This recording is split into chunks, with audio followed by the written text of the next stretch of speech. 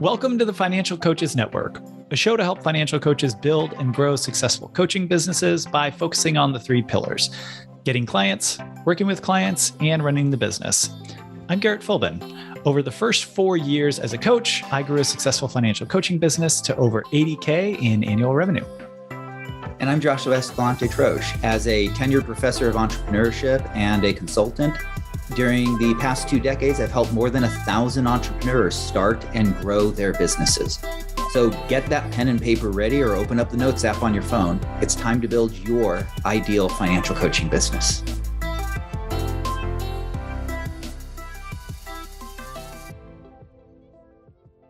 Welcome back to FCN's podcast.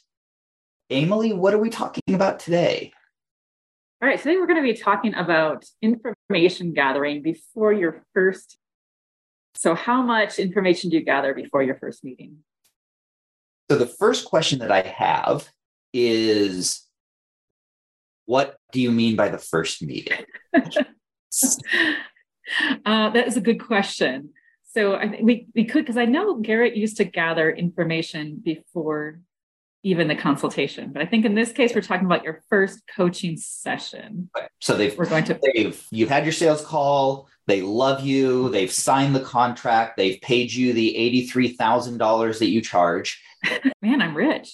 Yeah, you're doing well. And so now you're having your first consultation. Obviously, all of those were jokes, not the love you part, but the $83,000 were jokes. But so you're having your first actual meeting with the client. Right. So you're prepping for the first meeting and you send them a welcome and you get all of your paperwork in place and you say, okay, you need to fill this out before our first coaching session. And I remember reading a lot of posts in the past of kind of both sides. So some people say, oh, I love it when clients respond really well when you send them a questionnaire that's really detailed and has a lot of information in it. And they say, oh, you really care about me. And I've also heard the opposite where they say, I send them a questionnaire and they didn't fill out anything. So maybe the client overwhelmed is what happened in that case. Yeah. So let's say I'm a new coach. Let's start as like a new coach and I'm trying to develop my first questionnaire. What do you think about? Like, how do you decide what to put in that questionnaire? Yeah. So I'm going to answer it for both the new coach and the experienced coach. That's my second question. Okay. So we can go into more detail with the experienced coach, but so we'll have a follow-up for new and experienced, but I want to start with both of them combined. Okay. And that is for no matter how many times you've done this, and oftentimes the more time you've done this, the more important it is that you actually go through this process, right? The answer to that question is the bare minimum possible. That is the answer to the question, the bare minimum possible. Now, that doesn't mean you've got their name, you've got enough, right? Right. It's in that first meeting, what are you trying to accomplish? Right? What is the goal of that first meeting? What are you going to be talking about? What is the agenda? And what do you want to have at the outcome of that first meeting? So it's important to have a bit of a process in place, a plan for what you plan to talk about. Yeah.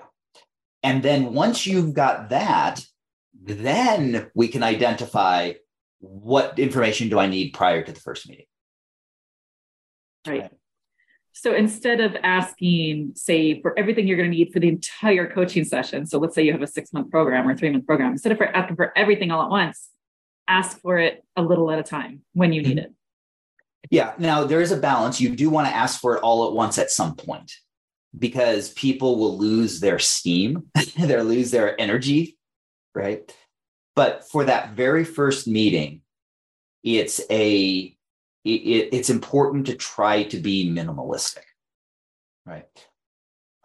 I ask for nothing, absolutely nothing for the first meeting. I'm kind of the same. I'm very similar, I should say. And the reason why is because the first meeting, what we're going to talk about is what are their goals? Yeah. And so the homework that I give them is watch a video in my system on financial goals, on what is money, on, my definition of purpose, right? And so watch a couple of videos. Then I want you to think about what you really want out of this. And I'll have some questions, right? Think about this question, think about this question, think about this question. But they're not actually going to fill anything out and send it back to me. That's going to be them starting that thought process for their goals. Okay. If, on the other hand, I was going to sit down and say, and this is actually not for a beginning of the coaching process. This is for financial planning, a second sales meeting, right? If a second sales meeting is required in order for them to be able to actually sit down and figure out, do I want to work with you, right? And that second sales meeting is, we're going to go over your finances, your overall financials, right? Basically, high level net worth statement and your current investment accounts. And I'll give you my thoughts on what your current investments look like. Now, again, I'm a financial advisor, so different. Right, a little bit different. Kind of apply that to yours, right? I'm going to give you my thoughts on that. And I'll talk with you about what my investment process, how it would look different, and what my thinking is along those lines. So you can get a feel for, do I like that or do I want to stay where I am? Right. Okay. So you're getting a little taste of what you're going to give them in a much bigger way. Yeah. Way. Yeah. So in order to do that, the information that I need to gather is, what investment accounts do they have and what are the investments within those investment accounts? Right. Right. So it's a lot more information. A lot more information. Yeah. And so it's not that you ask for nothing, right? Just ask them to think about things. And it's also not that you ask for as much as you possibly can, right? It's either one of those can be correct, depending on what you're trying to get out of the meeting. Right. So define the meeting first and then decide. So your second sales meeting, if you have to have it. Okay. Let's say a coach does the same thing. And they have kind of a plan for giving them a little taste of what they would do. So in that case, you would recommend having some kind of a questionnaire that would cover what you would need to do in order to help give them that little taste of your coaching. Yeah, the challenge there is you need to really balance how much time it's going to take. Right. Right. So I have some criteria, which is they have to link their accounts in my software. Period of end of story. I will not do a second sales meeting off of account statements. They have to. They have to give me all of the accounts, right? And I have software that does 90% of the work. So I show up to the sales meeting. I know how to use the software. I run through it, and we're just looking at the things. I'm not doing any prep time other than 5 minutes before the meeting, just reviewing the information. Right. Okay. Right. Because you don't want to spend too much time. Yeah. I'm not going to spend 4 hours. Yeah. Right. And this is something that I can very easily see anyone in a service industry doing, spending way too much time on a second sales meeting. So if you're a financial coach, number one, I'm not sure how useful that second sales meeting is, but if you do have it, right? If you do have it, then what you want to identify is not give me all of your budget, give me all of your debt, give me all of your everything, right? Instead, focus in on what did they talk about during that first sales meeting? What was that major pain point? Or look at your niche. What is the major thing that you do? And then identify, how can I demonstrate what this ongoing process or this 3-month process or this 6-month process is going to look like in a very small way, using a very small amount of information. Right. Right. And so if they are really, really focused on, well, yeah, I mean, we're spending way too much money on things. Okay, great. What I want, let's say it's a couple, is each of you to give me 3 items that you believe that you spend too much money on and how much you believe you spend on it. Track the actual expenditures, or we go back through the accounts, and just list off every time the money was spent and upload those transactions, just that small list of transactions. And then you got that very microcosm, very contained thing, right? That you can give advice on, essentially. That you can sit down and you can say, okay, here's what I'm seeing. Let's talk about it. Right. And that feels like a much more contained thing. What you don't want to do is end up saying, well, let's do your entire budget during the second meeting and everything else. And it has nothing to do with you've given away too much, right? Because, the value of coaching is what happens after the budget doesn't actually happen in the real world. Right. It's that you spent too much time on someone that hasn't said yes yet. Yeah. Right. Going back to your first coaching meeting, it's, identify what you're going to want to accomplish. If you want to accomplish an initial budget in the first coaching meeting, then you need to get their transactions, right? If you're trying to, which I think is way overkill for the first meeting. Yeah. What do you look at? So why is it overkill for the first meeting? So what to you is important about that first meeting that you don't ask anything first? Like, why do you wait? For two reasons. Number one, you will find as you have more clients, and this is a danger when people start off, is they have the first few clients and then they start to make assumptions about everyone based on a sample size of 3. You will find that the more you ask, the longer it takes them to schedule that first meeting. Yeah. And that is because a lot of people, they feel bad about scheduling a meeting if they don't have everything done. Even if you told them, it doesn't matter. I will manipulate it where I won't actually tell them what I want them to start gathering until after the meeting is scheduled. Right. So the meeting is already scheduled. Right. And then I say, here's the stuff I want to have gathered. You don't need to have it gathered by the first meeting. Right. So don't change the meeting. This is just to have you be able to get ahead on your homework. But none of that is needed for the first meeting. Right. In my process.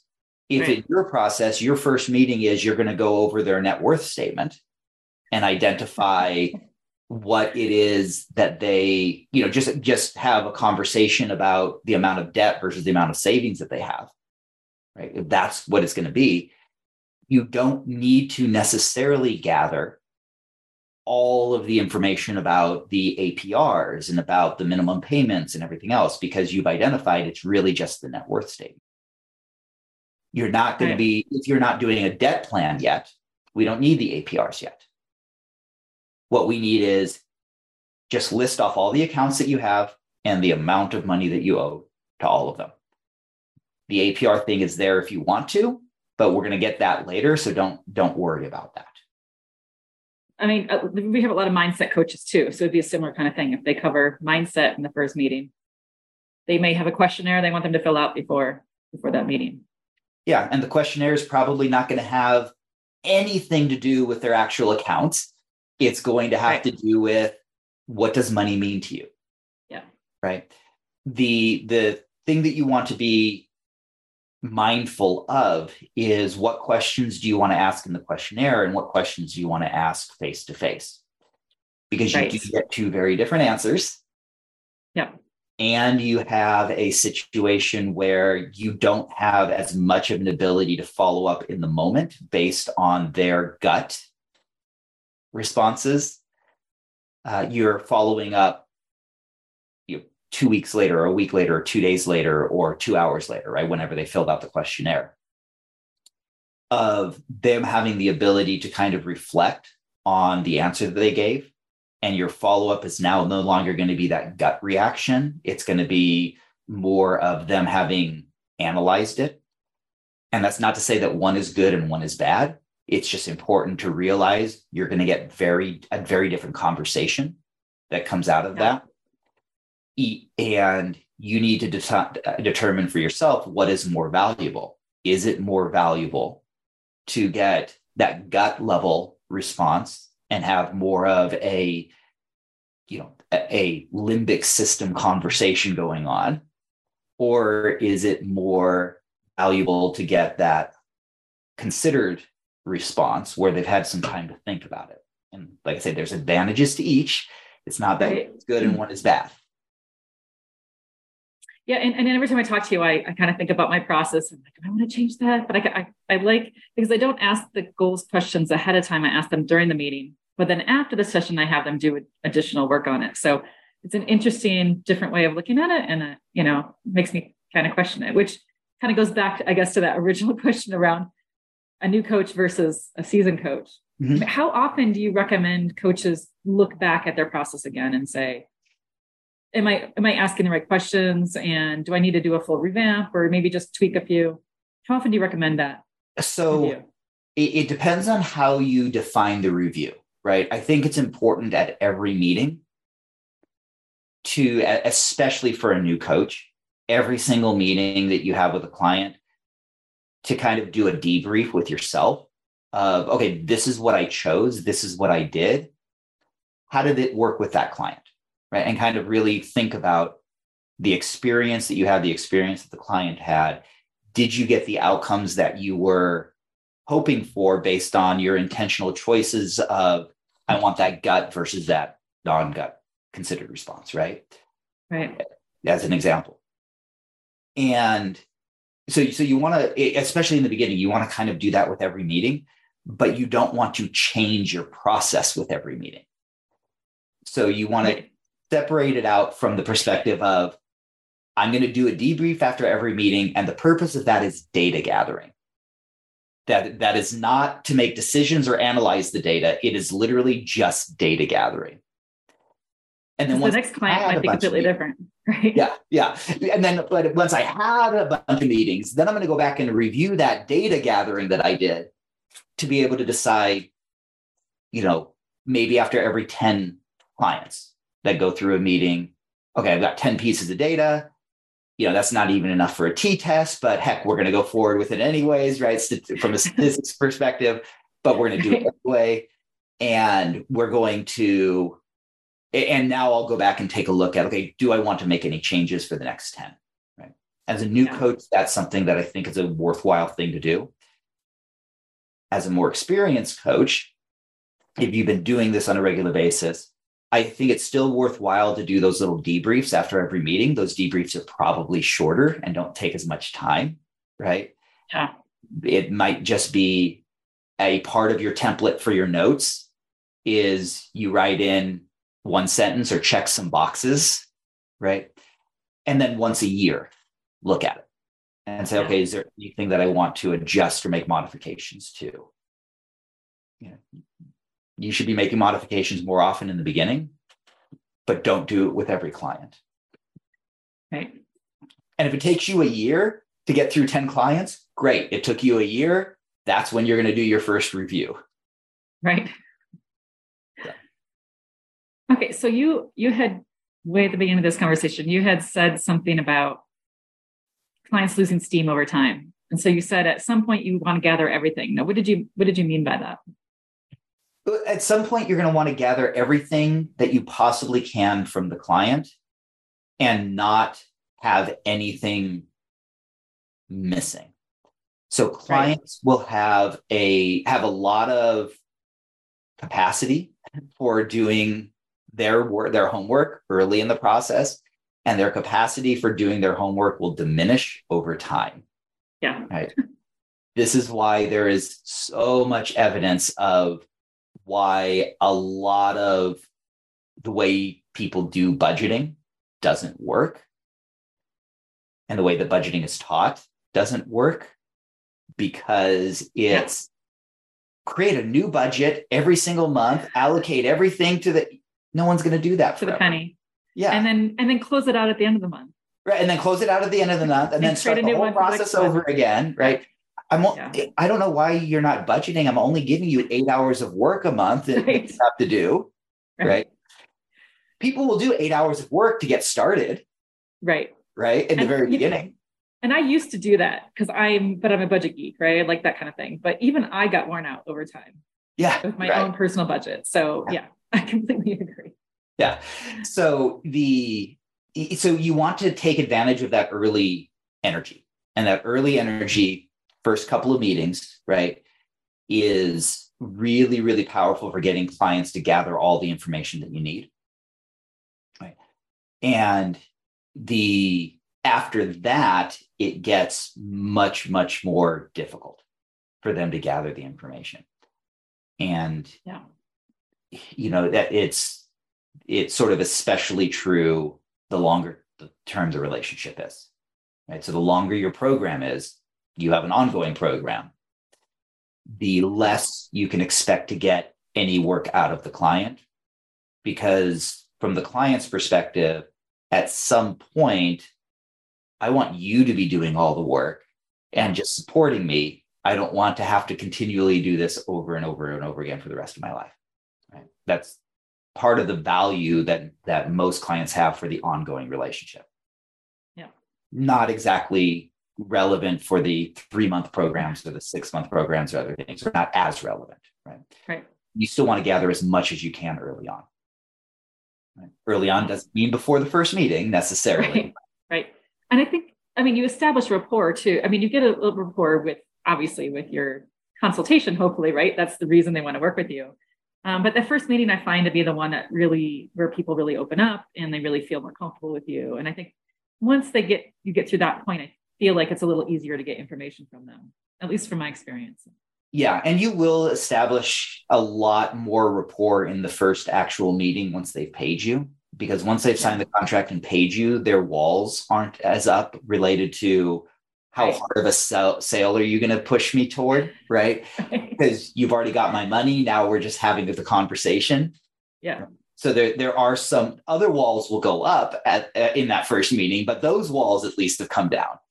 Yeah. And so you will establish more rapport in that second meeting, not only because it's a second meeting, but also because it is a very different dynamic than your first meeting. Yeah. Okay. So this is kind of a big question. And you had, trying to think of earlier in this podcast, you had mentioned a couple things about the gathering of the information, asking for more information. Do you have one software essentially where you collect all the data? Or I guess the kind of the bigger question is what's the best way to collect the data?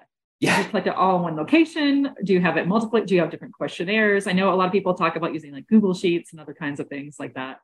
I know there's some cautions around that as well. So I want to kind of talk through that. Yeah. So from a data gathering perspective, the biggest concern that you have to think about is, how potentially dangerous is this data, right? And your perspective on how dangerous the data is irrelevant. Just because you can't think of how a criminal can use the data to damage someone doesn't mean it can't be used, right? And I think that's the really big key component is how do I protect client data? Right? How do I make sure that it's not something that is accessible to outside people? Right.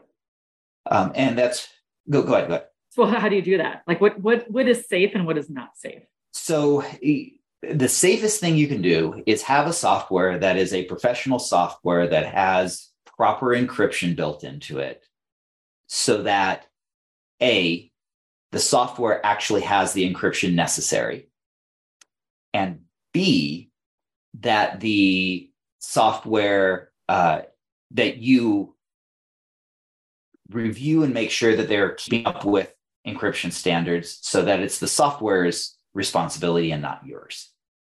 Right.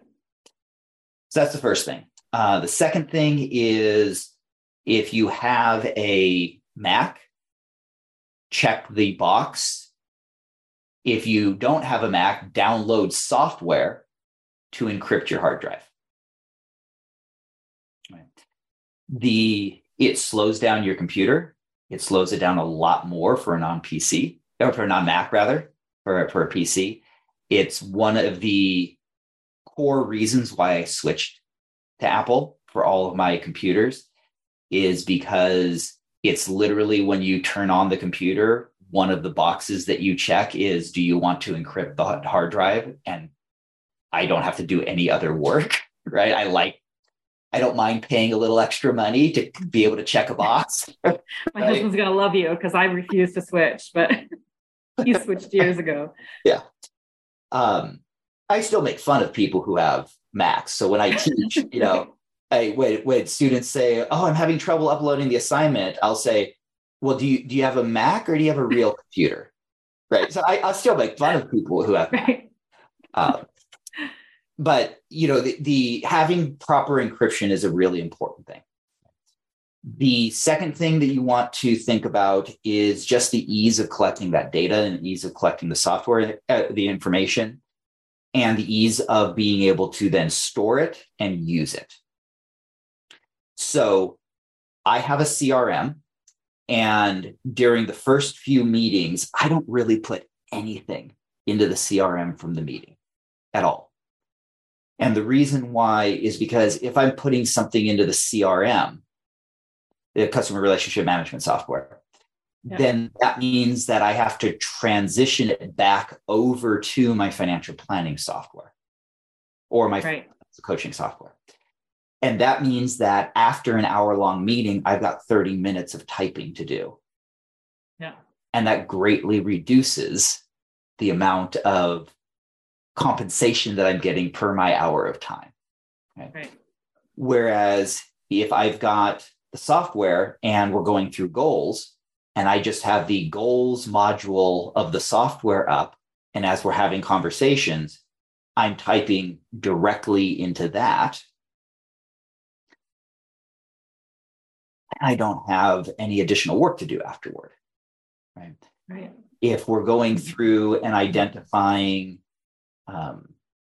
what their accounts are, and I'm listing the accounts off in the software, right, into the manual accounts, and I don't have anything I have to do for that, right? And so a lot of it, I know Garrett's process is, I think it's still his process, is during the first or the second meeting, he just has the software opened with them, and his process of saying, okay, well, tell me about this account, so on and so forth, is you connect it. And while we're waiting for Money Coach to get it fully connected, which could be waiting for the bank to send a, MFA code or something else, right?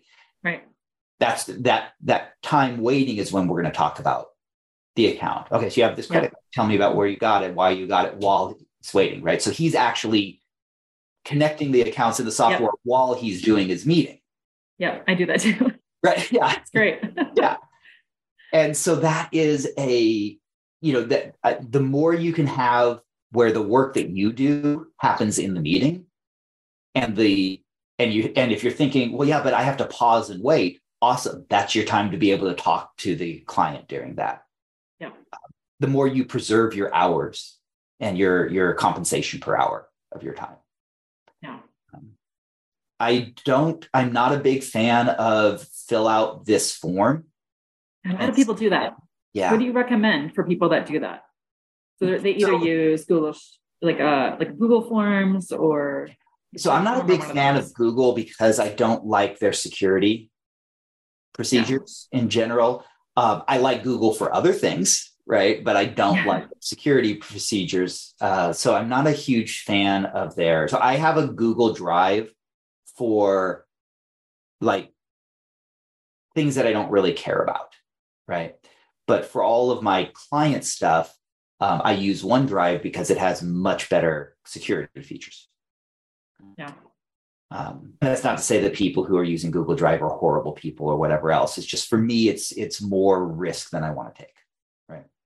Yeah, and I mean, it's the easy, simple starting place, especially for a coach who doesn't want to spend a lot of money on software. Right. So, I mean, it's something I used it in the beginning, right? And it was your teaching that made me realize, oh wait, this is not a good way to do it. And email, as I don't know if people have been watching the news, but they keep telling us email is not secure. Right. And I feel like hopefully people are starting to hear that more and more, because email really is not secure. We have to be really careful with that. Yeah. So the more you can gather it in a secure place, the better for you and the better for the clients. Now the question is, okay, well, what if I'm gathering just their contact information? My answer to that is you want to, I would recommend doing what bank regulations require.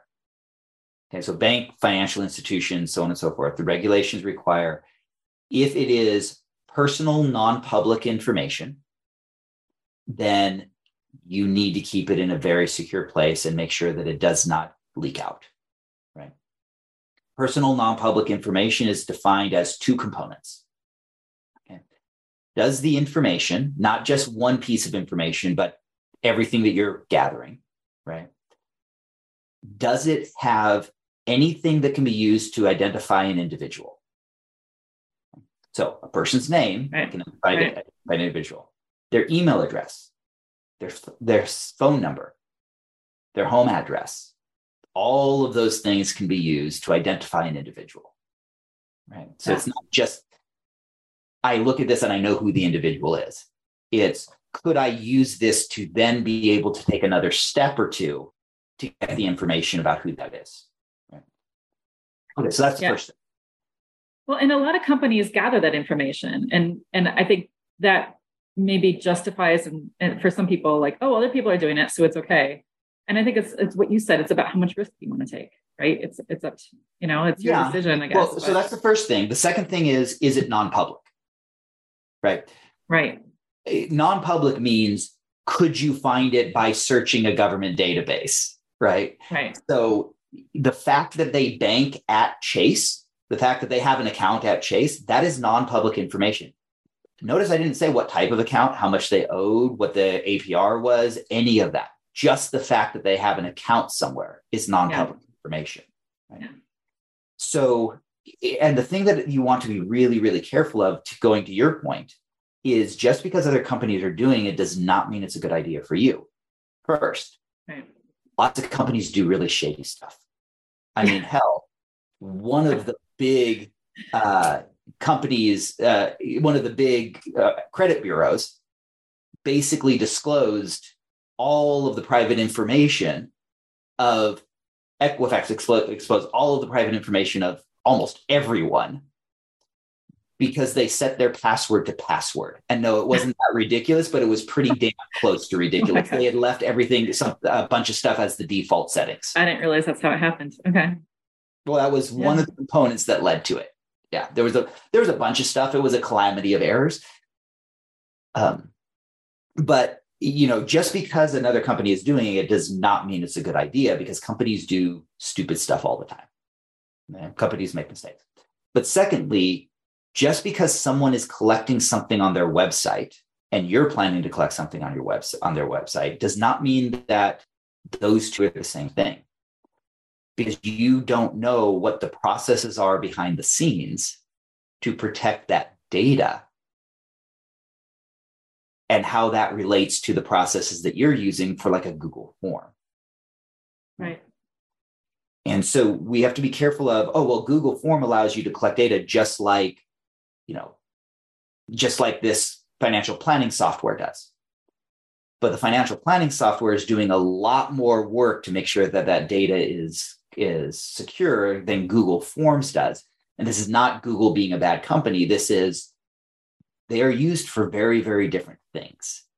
Right? Google is developing a form that is easily usable across all sorts of platforms by anyone. Right. It's a very different, when you tell your developers to do something, that is a very different set of directions and objectives than we're going to be doing something that financial advisors are going to collect data from their clients, and the only people that are going to have access to it are those two people, and the only things they're going to have is this platform. They're just not going to be used on any other website. It's just a completely different environment.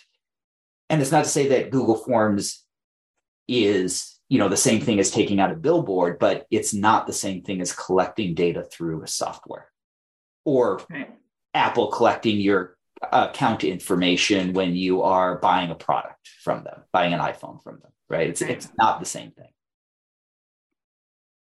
There's a reason why Apple doesn't use Google Forms to collect that information. Right, exactly.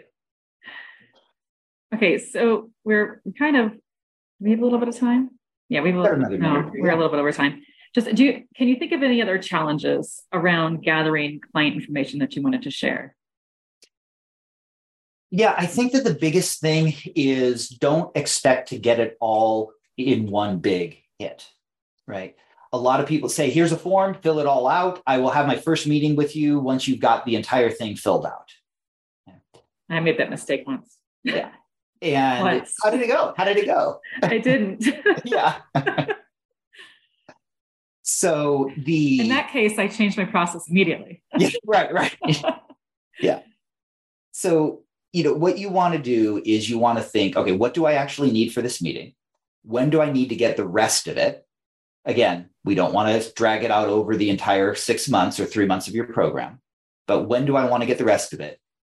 And having a healthy expectation that if you say, I'm going to give you everything that we need to gather by the first at the first meeting, and by the second meeting, everything needs to get done. So I need to have everything for the second meeting. You need to have a healthy expectation that it's not going to happen. Yeah. And that you have to have a mechanism for helping the client to gather the information. Whether that mechanism is the second meeting is going to be you going through that with them and identifying for the first 5 or 10 or 15 minutes of the meeting what still needs to get done and helping the client with it. Whether that's in between your first and second meeting, you send an email out that says, hey, how are things going? If you're having trouble with any of it, schedule a workshop with me. We'll do a 15-minute workshop and send them a calendar link, right? Whether it's hiring someone to have a second meeting for the client, but a 0 meeting for you to sit down and go through it with them. Right? There's all sorts of different ways that you accommodate this. But the client is not going to check off everything on the box easily with no stress. Right. Because if they were going to do that, they probably wouldn't need to hire you. Right. That's true. They're hiring you because maybe they're disorganized. Maybe they don't really know where all their accounts are. Maybe they don't know how to access online banking. Maybe they're just emotionally not able to actually deal with these things. Right? There's lots of clients like why they might be hiring you, right? Right. He's like, I had one client that couldn't. He said anytime I'd sit down to actually look at anything financial, he'd just get really stressed and just have to stand up and walk away. So it was big. It was big that he was even willing to sit and meet with me. So yeah, I didn't ask them for anything extra. I asked questions during the coaching sessions essentially because that was the only way to get it. And it worked. It worked out okay. I asked it when I needed it. Yeah. And that's a really, really key thing is just, meeting the client where they are and realizing that just because you enjoy doing it, right, you're not your own client. Yeah. Okay. All right. Any final thoughts? No, not really. Okay. Great. Covered all my questions. Over. If people have answer questions, we can do another episode. Okay. Sounds good. Thank you for listening to this episode of the Financial Coaches Network podcast. If you enjoyed it, please subscribe so you'll be the first to know when new episodes are released. It also helps iTunes and everything else know that you liked it and suggest it to other people. And if you can think of one person, a financial coach or someone aspiring to be, who would connect with what we talked about today, share it with them as well. If you're ready to take the next step and build your successful financial coaching business, FCN has turnkey resources to help you get clients, work with clients effectively, and run your business efficiently. Head to Financial Coaches Network /start here or Financial Coaches Network /stall if you're Sean Connery. Thank you again for listening, and we'll catch you on the next episode of the Financial Coaches Network podcast.